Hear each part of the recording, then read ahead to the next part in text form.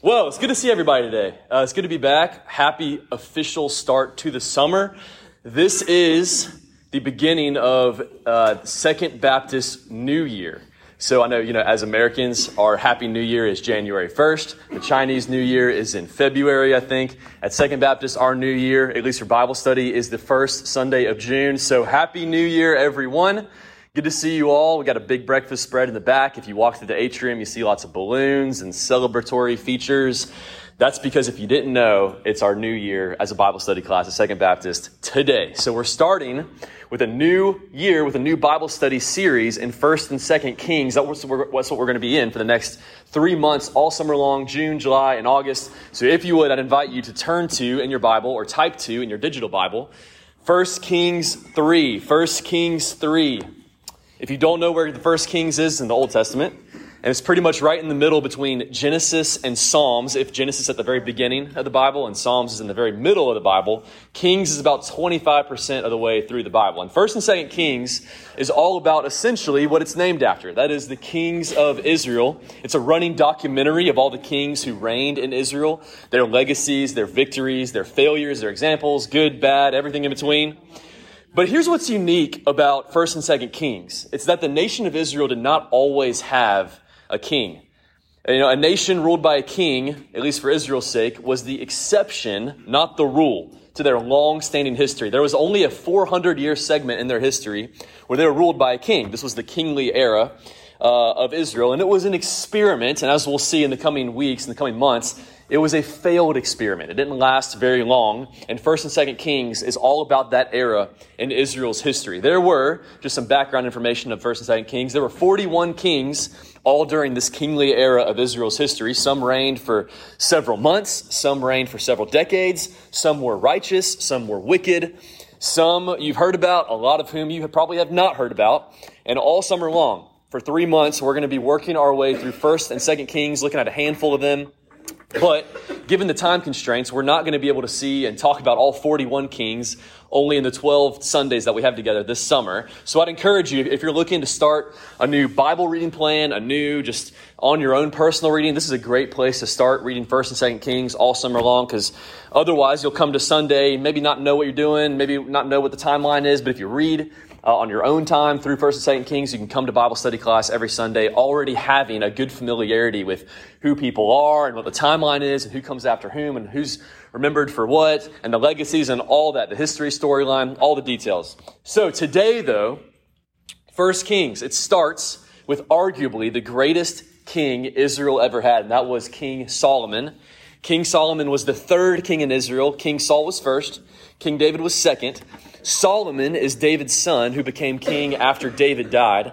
And Solomon is most notable for building the temple of God and also for his brilliant mind and his wisdom, his intellect, his artistry. So Solomon wrote Song of Solomon, which is like a romance novel of the Bible. He wrote Ecclesiastes, which is like a philosophical approach to the Bible. He also wrote Proverbs, which are like all those small, pithy, intelligent sayings that kind of just one-liners hit you. But Solomon wasn't just the teacher and writer and thinker. He was much more than that too. His brilliance expanded beyond just the formal intellectual realm. He was also a judge and a politician. And then in his free time, he just, produced hundreds of songs that were number one hit sellers on the radio in Israel at that time. And he was also, not just that, he was also an economist, and he was also a church leader, or temple leader. And in his free time, he also, just casually accomplished the greatest foreign policy success Israel had ever seen. Peace on all sides of Israel. It hadn't happened for many, many, many years. Some might say, if you can recall the commercials, he was a guy who lived vicariously through himself. He was a guy who had an awkward moment just to see what it felt like. He was the most interesting man in the world. Stay thirsty, my friends. You know that commercial? Maybe? Okay, just seeing if you're listening. But God blessed Solomon with many, many things and blessed him in many, many ways. And 1st and 2nd Kings starts off with King Solomon and his life. Chapter 1 and chapter 2 are about Solomon as a young child. Chapter 3, what we're going to be seeing today, is Solomon as a young adult. The chapter that we're going to be reading all today is him at 20 years old. And something happens in his 20-year-old self that set the course for his entire life.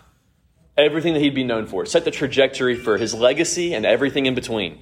That's what we're going to be looking at today. But Solomon becomes king. He becomes officially appointed, again, at 20 years old. That is wild to be king of a nation at 20 years old. I'm 30 years old. I can barely keep track of my car keys. At 20 years old, Solomon has the keys to the kingdom. A lot of pressure. I can't imagine a feeling like that. But right after Solomon takes the throne, something interesting happens in his life. And it's similar to a story that most of us might be familiar with. How many of you are familiar with the Disney movie Aladdin? Raise your hand. Okay, a good number of y'all. So I think they even did a remake of Aladdin recently, not the animated version, but like the real life person. But when we think of Aladdin, the story of Aladdin, the Disney movie Aladdin, I'd argue that one thing comes to mind that we're probably all familiar with, even if you haven't seen the movie Aladdin, and that is the genie in the bottle. Aladdin discovers a bottle, an enchanted bottle, rubs the bottle, and out comes a genie who guarantees the fulfillment of 3 of Aladdin's wishes. Whatever he wants, whatever he so desires, the genie will fulfill that wish. And you know, when we hear about it, it kind of strikes a chord within us. When we hear a story like that, we're like, wow, he gets whatever wish he wanted. Anything he imagined, anything, he could have 3 of those wishes. And you know, I know it's a children's story and it's Disney, but even as adults, the thought of that is still intriguing to us. As adults, minus the magical bottle and minus the genie, we ask ourselves, I'm sure we have similar questions, such as, if you had $1 billion, what would you buy? Or we'd say, if you could have anything you wished for come true right now, what would it be? Of course, you know, there are rules to this. You know, if it's money, you can't just put $1 billion in a stock that you wish for only has 100% return every single year and never goes down, right? Because that's not fair, because you know that means you have to own the whole stock market, and that's a whole other ordeal. Or for example, if it's a wish, you can't ask for unlimited wishes. You know, that's not fair either, because that's like breaking the rules. Or you know, you can't wish for anyone to just fall in love with you, because that's like violating free will, and that's getting into some dark magic, weird juju. Don't want to mess with that, okay? So, but I know Aladdin is fantasy. It's a Disney movie. Getting to have your greatest wish immediately fulfilled. That's pretty fantastical, right? But I think that's what makes 1 Kings unique. In Solomon's reign as a king, it doesn't begin kind of like that. It begins exactly like that. God comes to Solomon, as we'll see in a dream, asking him what he wants, one wish, and it will be fulfilled. And so with that, I hope you found 1 Kings 3. We're going to be beginning in verse 3. And we'll get a window into seeing a defining moment in Solomon's life at 20 years old, which sets the trajectory for everything else. So here's how this passage starts. I'm reading from the ESV translation. Verse 3. Solomon loved the Lord, walking in the statutes of David his father. Only he sacrificed and made offerings at the high places. And the king went to Gibeon to sacrifice there, for that was the great high place. Solomon used to offer 1,000 burnt offerings on that altar. Okay, I know we're only 2 verses in, but these verses already give us some insight into who Solomon is and what he's like as a 20-year-old young adult. Verse 3 says, Solomon loved the Lord. He walked with God. But you might not have picked up on this, but the text says this. It says, only he sacrificed and made offerings at the high places. Now, that might not mean a whole lot to us, but that was actually a violation against God's law. So you weren't supposed to offer sacrifices there. That was following in the pagan way of doing sacrifices. There was one place where you were authorized to make sacrifices, and that was the temple, not the high places, and that's where Solomon was offering sacrifices. So that wasn't it. And I think this is a good framework, too, of who Solomon is and what he's trying to accomplish. Because, you know, many times, maybe like Solomon, we can have the right intentions. We can be genuinely striving to love the Lord and to walk with him, do the right things, but we're just going about them in the wrong ways. You know, we have good intentions. We just have poor executions. We have poor follow through. And see, good intentions, as we see here in the text, good intentions it's not good enough for a holy and righteous God. It should never be good enough for us either. Just good intentions for good intentions' sake. It should never be good enough. God desires good intentions, for sure. But he also desires more than that. He desires good outcomes, good methods for us and for him and how it impacts other people. So all in all, these 2 verses, it paints a picture of a 20-year-old, a Solomon, who's much like many of us. He's just a work in progress.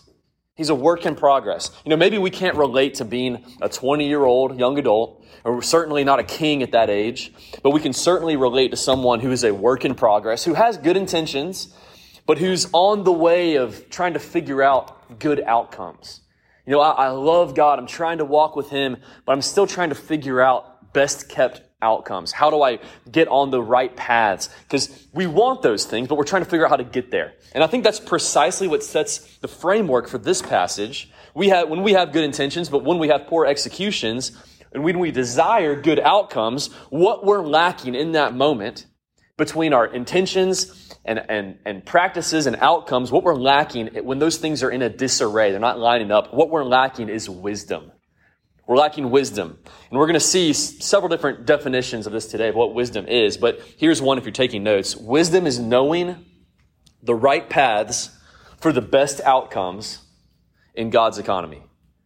I'll say that again. Wisdom is knowing the right paths for the best outcomes in God's economy. And that's a good segue for what happens next. We'll see in verse 5. Verse 5, at Gibeon, the Lord appeared to Solomon in a dream by night and said, ask what I shall give you.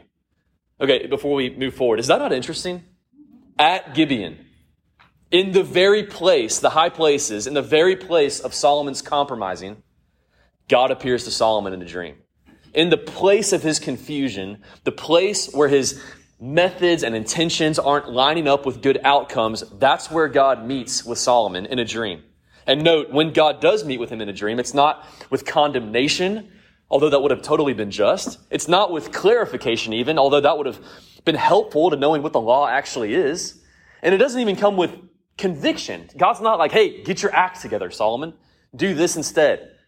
God's not coming to him with that. He's primarily coming to Solomon here in a dream, promising to fulfill whatever Solomon asks for beyond his wildest dreams. That's a lot of grace, given that God finds Solomon in the very place of compromise. So what does Solomon ask for? How does he respond? We'll see this in verse 6. Keep reading. And Solomon said, you have shown great and steadfast love to your servant David, my father, because he walked before you in faithfulness, in righteousness, and in uprightness of heart toward you. And you have kept for him this great and steadfast love, and have given him a son to sit on his throne this day.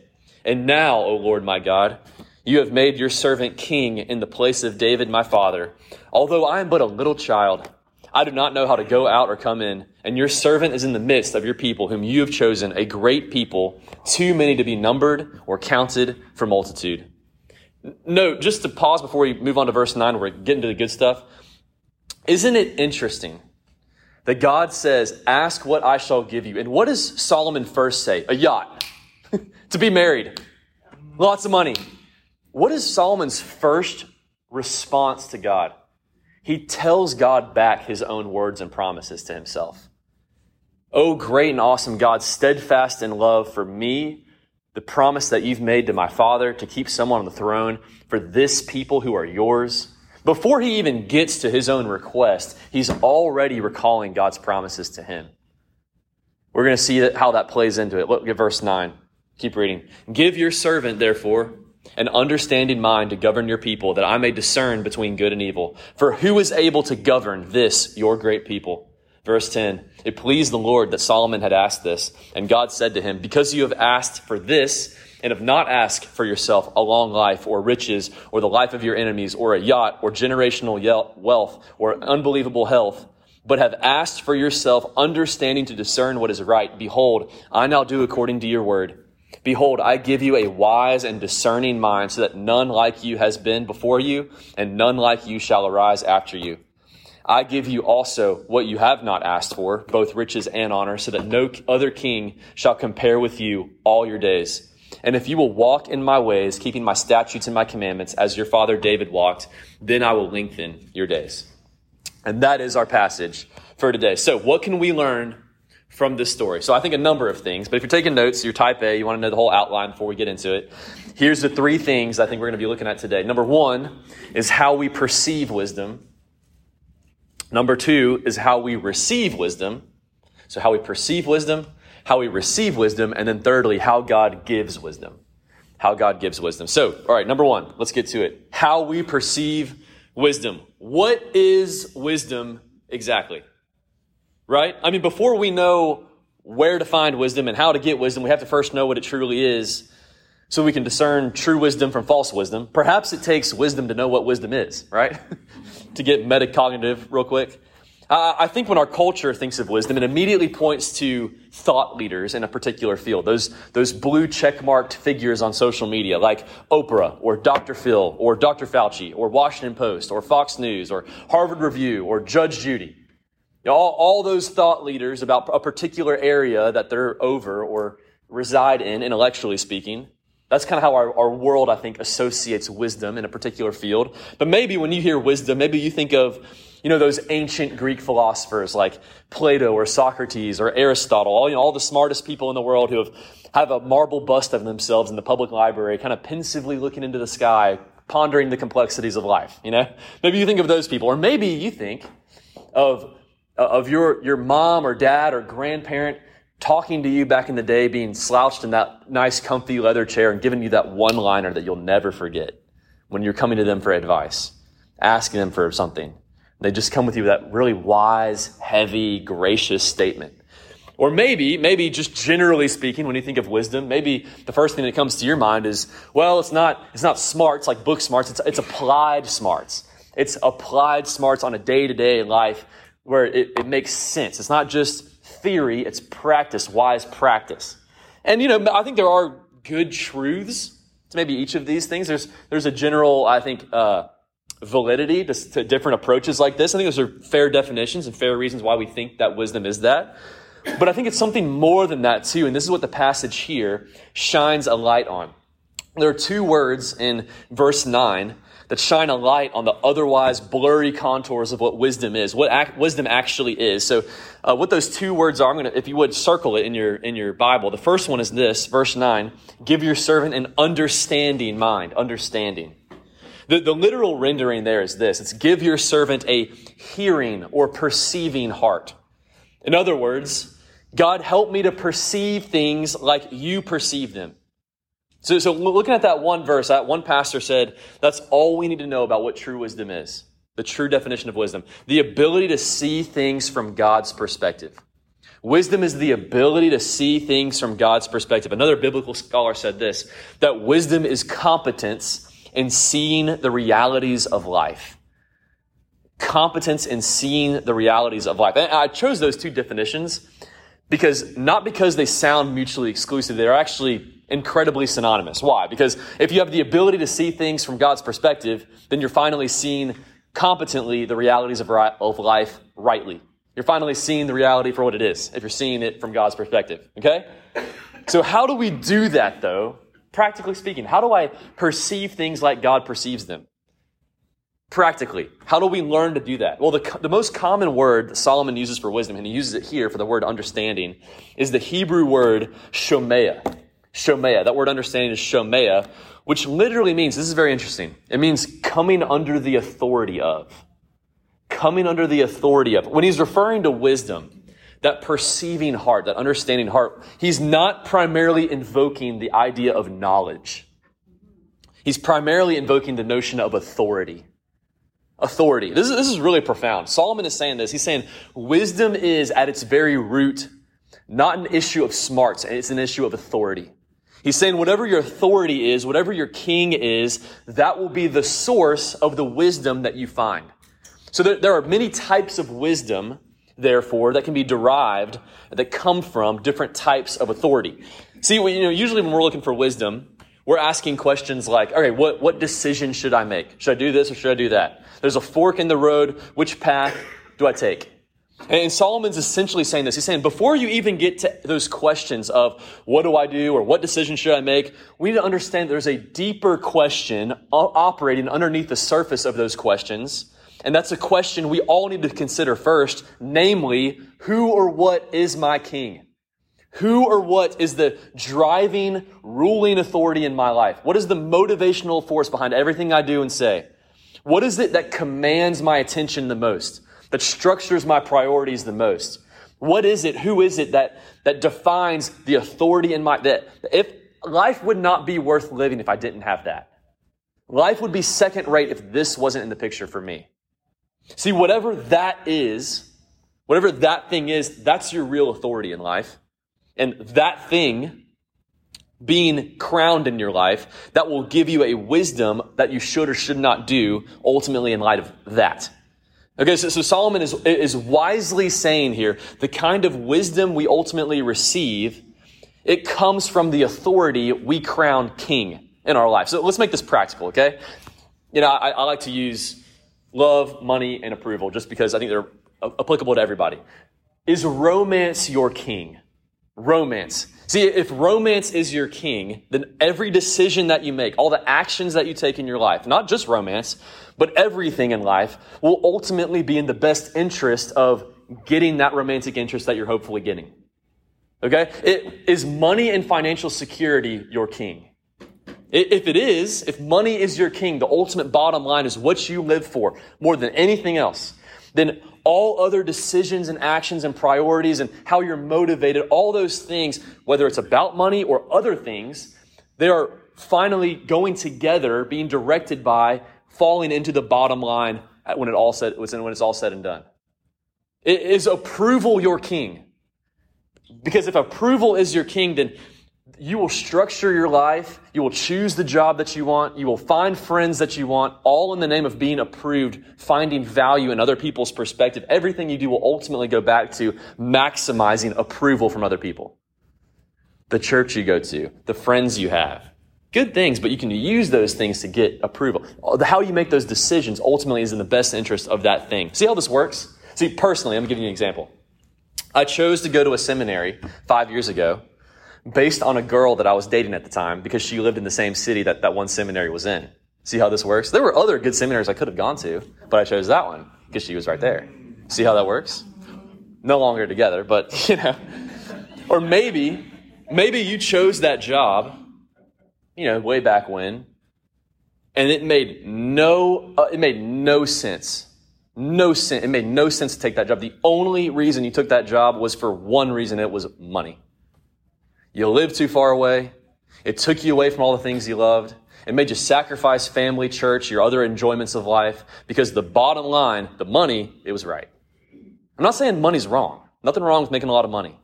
But is it the absolute factor that drove everything else in your life, all the other decisions in your life, to maximizing and getting that?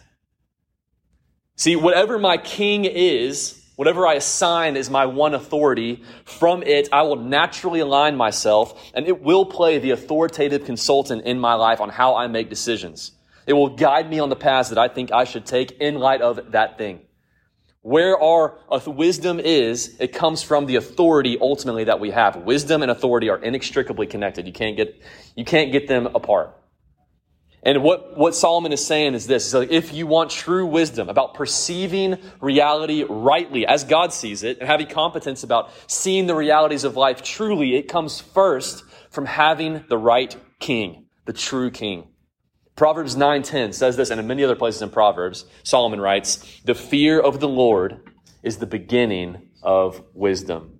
The fear of the Lord coming under his authority, that is the starting point for wisdom. So Solomon asks for a perceiving mind coming under the authority of, but there's a second word that also shows us what wisdom is here. It's also in verse 9. It says that I may discern between good and evil. Discern. Circle that word in your Bible. Highlight it, underline it. Discern. The Hebrew word for discern is this, habin. And it simply means to understand by seeing, to understand by paying attention to thoughtfully consider something, to see all factors, to observe. So one pastor says it here, that wisdom is discerning the right paths from the wrong paths, specifically when the answer is not laid out clearly. I think that's good. See, when the Bible's clear on an issue, it's a pretty easy decision to make. Don't steal, don't covet, be a generous giver, don't be sexually immoral, honor your father and mother. Pretty clear cut. We don't need to ask God for wisdom for that. That is his wisdom. Obey. Come under his authority. That's it. But some of life's other big questions, non-moral questions, are just not laid out clearly in the Bible. Like, who do I marry? Where do I go to college? Where do I move? Do I buy or do I rent? Do I take this job or that job? How do I parent? Public schools, private schools, home schools. What is there a best kept practice? What do you do in those situations? See, the Bible gives you principles and general guidelines for how to approach those questions, but it never lays it out explicitly. Tim Keller says this. He's a pastor in New York. He says, wisdom is knowing how to navigate the realities of life when the rules don't help. I love that. Wisdom is knowing how to navigate the realities of life when the rules don't help. So how do we perceive wisdom? Step one is knowing that wisdom is ultimately coming under the authority of God, making him our ultimate authority, learning how to see things as he sees things. But then step number two is practically we live our lives under the authority of God, and then we bring that to bear in our day-to-day lives with discernment. Discernment is just developing day-to-day over time a sharper and sharper sense for what you think God would want you to do when it's not clearly laid out, when the rules don't help. So wisdom, perceiving a heart that is under you, Lord, and then bringing that to bear on my life in a day-to-day way, discernment to the things that aren't so clear. Understanding and discernment. That's how we perceive wisdom. But if that's how we perceive wisdom, and that's what it is, then how do we receive it though? How do we receive that from God? This is number two, how we receive wisdom in your notes. I think Solomon here gives us a great example. A template of what it looks like to position ourselves for receiving the wisdom of God. And I think we see it in two main ways of how we can position ourselves for receiving God's wisdom as well. And we can find those both in verses 7 through 9, I'll read them again. And I want you to listen carefully at the words, because there's going to be some repetition we're going to look at. And now, O Lord my God, you have made your servant king in place of David my father. Although I am but a little child, I do not know how to go out or come in. And your servant is in the midst of your people, whom you have chosen, a great people, too many to be numbered or counted for multitude. Give your servant, therefore an understanding mind to govern your people, that I may discern between good and evil, for who is able to govern this, your great people? So the first way we can position ourselves for receiving God's wisdom is firstly by acknowledging God's role in our lives. So we come under his authority, that's wisdom. But what does that look like for him to be acknowledged in our lives? It all starts by recognizing who God is.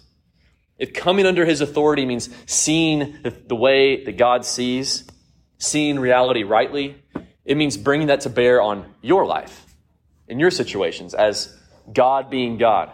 So what does this look like for Solomon's life, right? I mean, Solomon was, in particular, he was a king, right?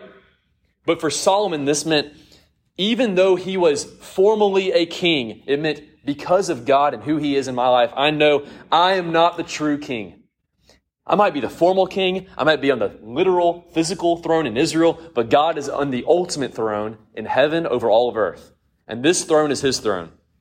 Did you hear one word over and over and over again in that passage? There's one that just kept repeating. It's the word your. Your. In just 3 verses in this prayer, Solomon uses the word your 7 different times. He's ascribing true authority, true ownership, kingship solely to God. He's saying, your people, your servant, whom you have chosen, your name. It's all God's. So see, Solomon is already on the right path to wisdom because he's seeing things rightly. He's seeing things as they truly are. It's not Solomon's people. It's not Solomon's throne. It's not Solomon's kingdom. It's not Solomon's abilities. It's not Solomon's influence. It's all God's. He's simply positioned there as a steward to bring it under the authority of God. So what about us, right? When we're praying for wisdom and guidance on a decision, what's the word that you think is repeated most in our prayers? I'll be 100% honest with you. For me, it is predominantly me, my, mine. This is about my relationship, my career, my money, my life, for my purposes, for my sake. God, I want you to help me with my issue so that I can be happy because this is what I want. And I want you to help me. See, that's not wisdom because I'm assigning all those things not rightly. I'm assigning them as if they're mine. And God is here to help me with my management. That is not wisdom at all. If wisdom is truly seeing reality rightly, then we would first label things rightly. And listen, when we label things from me and my to you and your God, when we finally label things correctly, we're finally putting them into God's hands for him to help after all, right? I mean, it is the thing. When we're asking for wisdom and we're saying me, mine, me, my, me, my, that's the problem, because we're saying, I can't figure this out on my own, but God, I need you to help me figure it out on my own because it's mine. And God, that's the problem that we're trying to fix. It's not ours, it's God's. And if we finally open our hands and give it to him, assign it to him, we're finally giving him the freedom, the free reign to take care of those things in our life that we do need wisdom for. So maybe once we put that thing in God's hands and labeled it his, we begin to start seeing things clearly and wisely after all. And until we do that, we're not going to find his wisdom in that area because we're still assuming it ourselves. If we want to have and receive wisdom about something, we got to first assign it and put it in God's hands, release control of it ourselves. So that's the first way we can position ourselves for receiving the wisdom of God, is by acknowledging his role in our lives. It's not our things. It's not our decisions, it's the Lord's. But then the second way that we can receive the wisdom of God is not just by acknowledging God as God, but it's also in light of that, acknowledging who we are. Seeing God rightly, and in light of seeing God rightly, acknowledging who we are, what role we actually play in our lives. Right? Solomon does this, and I think he does this so very profoundly in verse 7. This is what he says. And now, O Lord my God, you have made your servant king in place of David my father. Although I am but a little child, I do not know how to go out or come in. How old is Solomon again? Didn't we talk about this? 20 years old. As a 20-year-old man, okay, what is he saying? I am but a little child. Maybe you're thinking, delayed adolescence. It was a thing back then. It's a thing today. 3,000 years ago, and we see it in our culture today. Delayed adolescence. No, that's not delayed adolescence. Back then, you were actually considered a full-grown adult by 16. So being 20, you were already 4 years into your career. Very different from our culture that we live in today. This isn't delayed adolescence. Here's what Solomon is saying. He's not being unnecessarily spiritually deprecatory to make us think he's just so humble. He's not doing that. What he's doing is he's simply recognizing his utter insufficiency, his absolute inability to do his job as king, of making big judicial decisions, of providing for a nation of over 2 million people. He's saying, by myself, without the help of God, I can't do that. I'm about a little child. It's a statement of absolute dependency upon God. Solomon is saying this. Excuse me. He's saying, God, just as a little child is absolutely dependent upon its parents for everything in life, so I am absolutely dependent upon you. And he doesn't stop there either. He continues by saying this. I think this is great. He goes, I do not know how to go out or come in. What? Like go into a room and exit a room and enter and exit? You don't know how to do that? What are you talking about, Solomon? Clear. We got some problems if you're the king and you don't even know how to find the door. Right? Is that what he's saying? No, he's not saying that. Solomon is saying, God, even in the smallest and most menial tasks that I have on autopilot in my mind, I still need your help. Like, I don't know what I'm doing. I'm doing the best I can, but all I can do, ultimately speaking, is throw myself upon your mercy and your grace and your wisdom. And I'm asking you to help down to the very bottom of the smallest things in my life. Not just the big things, and all the things. Down to the very, very small, minutia of life. I need your help. See, for most of us, 20 years old was the time in our life that marked the height of arrogance. Probably. Solomon at age 20 demonstrates to us the height of wisdom. This might be the height of wisdom in Solomon's life too, even though from this moment he goes on to build the temple and to architect a great city and to accomplish foreign policy and to write songs and proverbs and all these things. As we'll see over the coming months, his life ends in a very tragic, anticlimactic way. Power corrupts him. Money corrupts him. He strays from the Lord. And his wisdom, though in intellect is there, his heart becomes diluted over time. And it's a terrible ending to a life that started so greatly. But see, here, at 20 years of age, Solomon has competence in seeing the realities of life. perceiving them as God perceives them. He realizes, I am a mere man, a sinful one at that, with a limited perspective, a very limited perspective. And also, God, I am absolutely dependent upon you in all things. So how do we receive wisdom then? How do we do that? By acknowledging who God is, his role in our life, by seeing ourselves rightly in light of that. There's a word we call that. Acknowledging God, seeing God rightly, seeing ourselves in light of God. There's a word for that. Humility. Humility. Humility is not this meek, curved in, talking quietly, talking softly, just meek persona. That's not humility. That could be your personality, or maybe it's fake piety. That's not humility. Humility is seeing God rightly and living and seeing yourself rightly. Because, if you're always thinking about how humble you are you really that humble? You're not.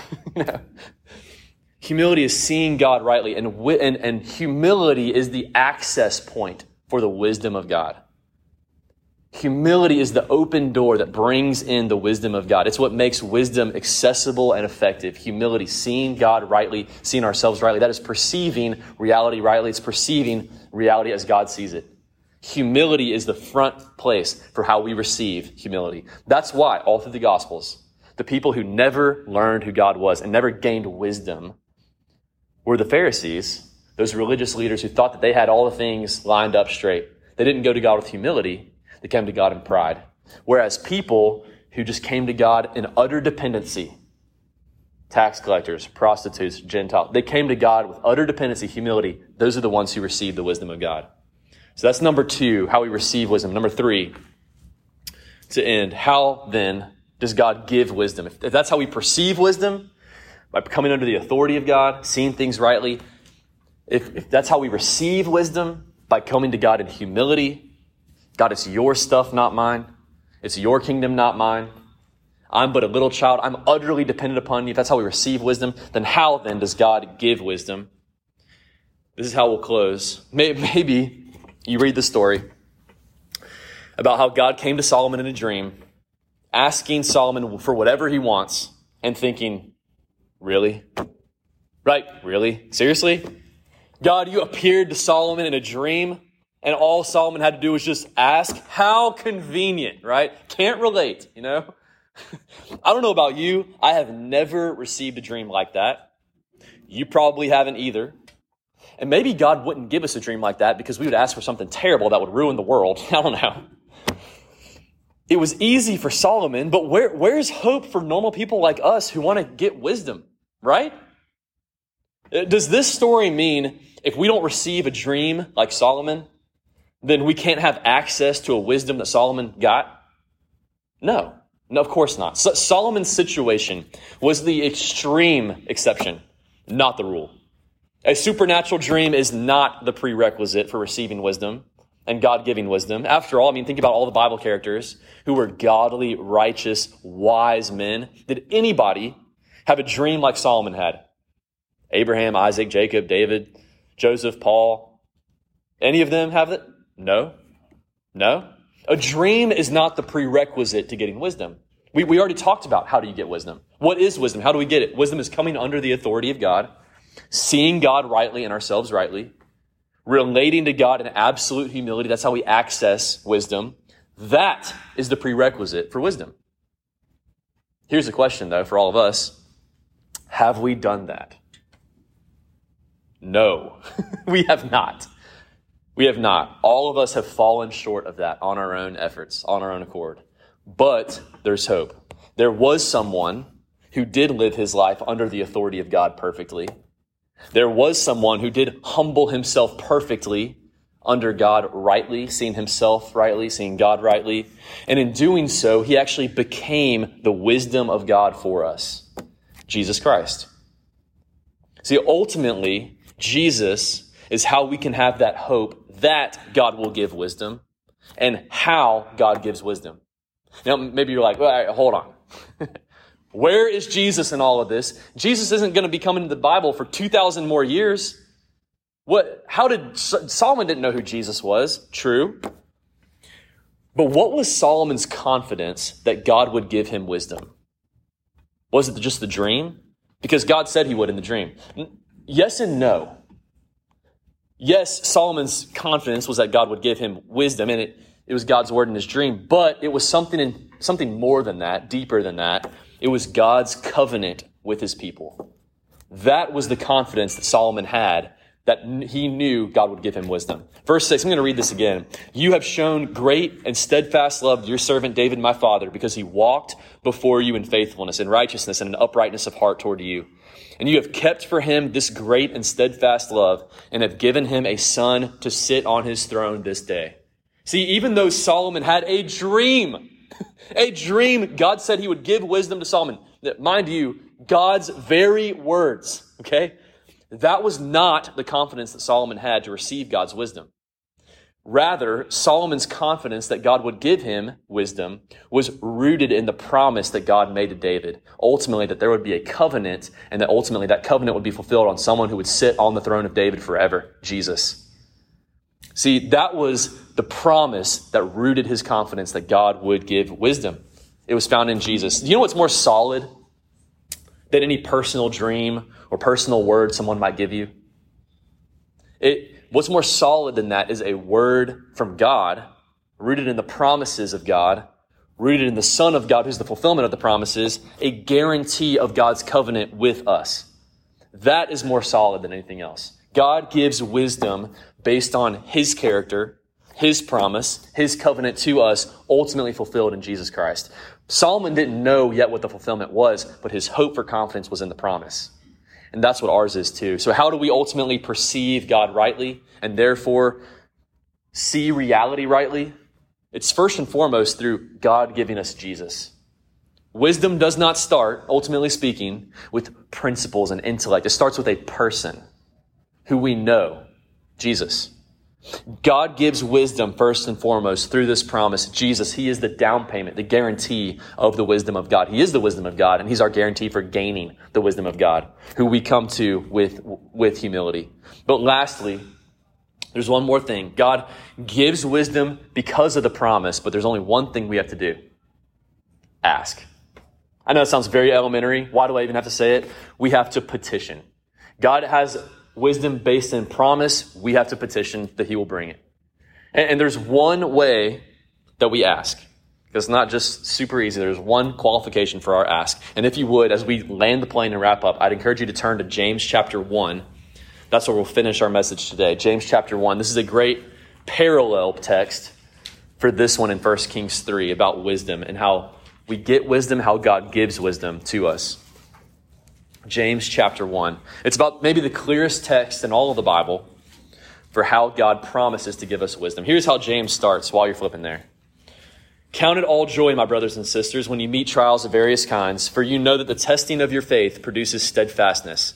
And let steadfastness have its full effect, that you may be perfect and complete, lacking in nothing. In other words, right, there are times we realize we lack wisdom, and those are the times when we're usually struggling through a decision, struggling through a valley, struggling through pain or loss. We're trying to figure things out. The very next verse in James says, if any of you lacks wisdom, okay, that's convenient. There comes a situation where you're going to need wisdom. Yep, that's all of us. Let him ask God, who generously gives to all without reproach, and it will be given him. Well, what does that mean, by the way, without reproach? It means God gives wisdom generously to us without reproach, meaning without looking at our track record. Without, regardless of our goodness or badness, regardless of whether or not we deserved it or not, his giving wisdom to us is not based on our merit. It's not based on our goodness or badness. How is God able to give wisdom to people without reproach? Like impartially. How is God able to do that? The promise. The covenant that he has with his people, the gospel in Jesus Christ. God relates to us not based on what we do or don't do, but based on who he is and what he's done for us in Jesus. God relates to us according not to our works, but according to his promise and according to his grace. He wants to give wisdom because that's who he is to us, not based on whether or not we've deserved it. But by the way, to whom does it say God gives wisdom generously to without reproach? Who does it say? All people. The gospel is for all people. God loves to give wisdom to us if we ask, no matter who we are, no matter what we've done, no matter what we've come from, no matter if we're from this side of town or that side of town, this school district, that school district, went to college, didn't go to college, not based on our socioeconomic or our skin color. All people. That's his gracious nature to give wisdom. He wants to give wisdom to all people. So is that it? We just ask, and that's simple as that? One qualification. Read verse 6. But let him ask in faith, with no doubting. For the one who doubts is a wave of the sea that is driven and tossed by the wind. For that person must not suppose he will receive anything from the Lord. He is a double-minded man, unstable in all his ways. All right, what does that mean? We have to ask, without doubting, meaning like I just believe in God enough, like I try hard enough in my beliefs. Good question. Here's what that means. Asking in faith without doubting means this. It means when I ask for wisdom from God, I am pre-surrendered to whatever that means, whatever that costs me, whatever he tells me. James describes the person who doesn't receive wisdom from the Lord in two ways: a wave tossed by the sea and double-minded. It means, double-minded means this. It means, God, I want your wisdom. I want your advice, but I also know what I want. And I have these things for my life that I want to see happen, and I want to do this, this, and this. So I'm going to hear you out, and I'm also going to measure it up to see how it fits with my economy. Double-minded. 1, 2. And that's not humility. That's negotiation. And wisdom, the access point of wisdom is what? Humility. It's coming under the authority of God. It's not seeing God side by side with us. It's coming under his authority, coming in humility. That is the access point for receiving wisdom. We have to be pre-surrendered up front to what God's word is and what his wisdom is. Otherwise, we shouldn't expect to hear from him. Have you ever talked to someone in your own life, your own friend, and they're like, hey, I want your advice on something. And you tell them, and then they just do the exact opposite. And you're like, okay, you came to me just wanting to hear what you wanted to hear. And you just decide to do what you want. God's saying, I'm not going to have that conversation with you. Like, let's not even waste time. Why? I'm not here to give you wisdom if you're just going to throw it to the curb. You come humbly. You come under the authority of, that is the access point for receiving a wisdom God promises to give. Otherwise, if we remain double-minded, all we will do, our experience of life will be 2 steps forward, 3 steps back. 3 steps forward, 2 steps back. Back, forth, like a wave that is tossed in the sea. There's no stability in it. We're double-minded. Only if we go to God with faith and ask and pre-surrender to whatever God has in store, he will give wisdom. And the height of that is humility. So to conclude, I asked this at the very beginning. If God were, in fact, to grant your one request right now, whatever your heart desired, what would you ask for? What would you actually ask for? Just think on that. See, the reality is, without the wisdom of God, nothing else matters. Nothing else. Ask for an amazing relationship. Without wisdom, you'll ruin it. Ask for that incredible job. Without wisdom, you won't know how to steward it. It'll ruin you. It'll control you. Ask for all the money in the world, generational wealth. Without the wisdom of God, it'll own you. It'll make you a slave. Only the wisdom of God will give us freedom and life in this world as we head to the next one, where we'll be with the wisdom of God forever. See, I bet there's a lot of you here today who you're looking for wisdom on something. Something. The question I want to leave you with is this: are you pre-surrendered up front to hearing the wisdom of God? Are you coming to God humbly, hearing his voice, coming under his authority, or are you trying to negotiate? Let's pray. Lord, I thank you for a brand new Bible study year. I thank you for a brand new Bible study series in 1 Kings. God, I praise you that you're a God who gives wisdom generously. You want us to have wisdom and clarity. Your word is a light to our feet, a lamp to our path. And I pray for each person in here today who has something on their mind, something on their heart, where they're trying to figure out how to get from point A to point B, and they're looking for wisdom. I pray specifically, myself included, that we'd be pre-surrendered up front, asking in faith for wisdom, being confident that you will answer us because you know, God, what's best for us. And I pray that you'd help us trust you along the way. I pray this in your name, Jesus. Amen.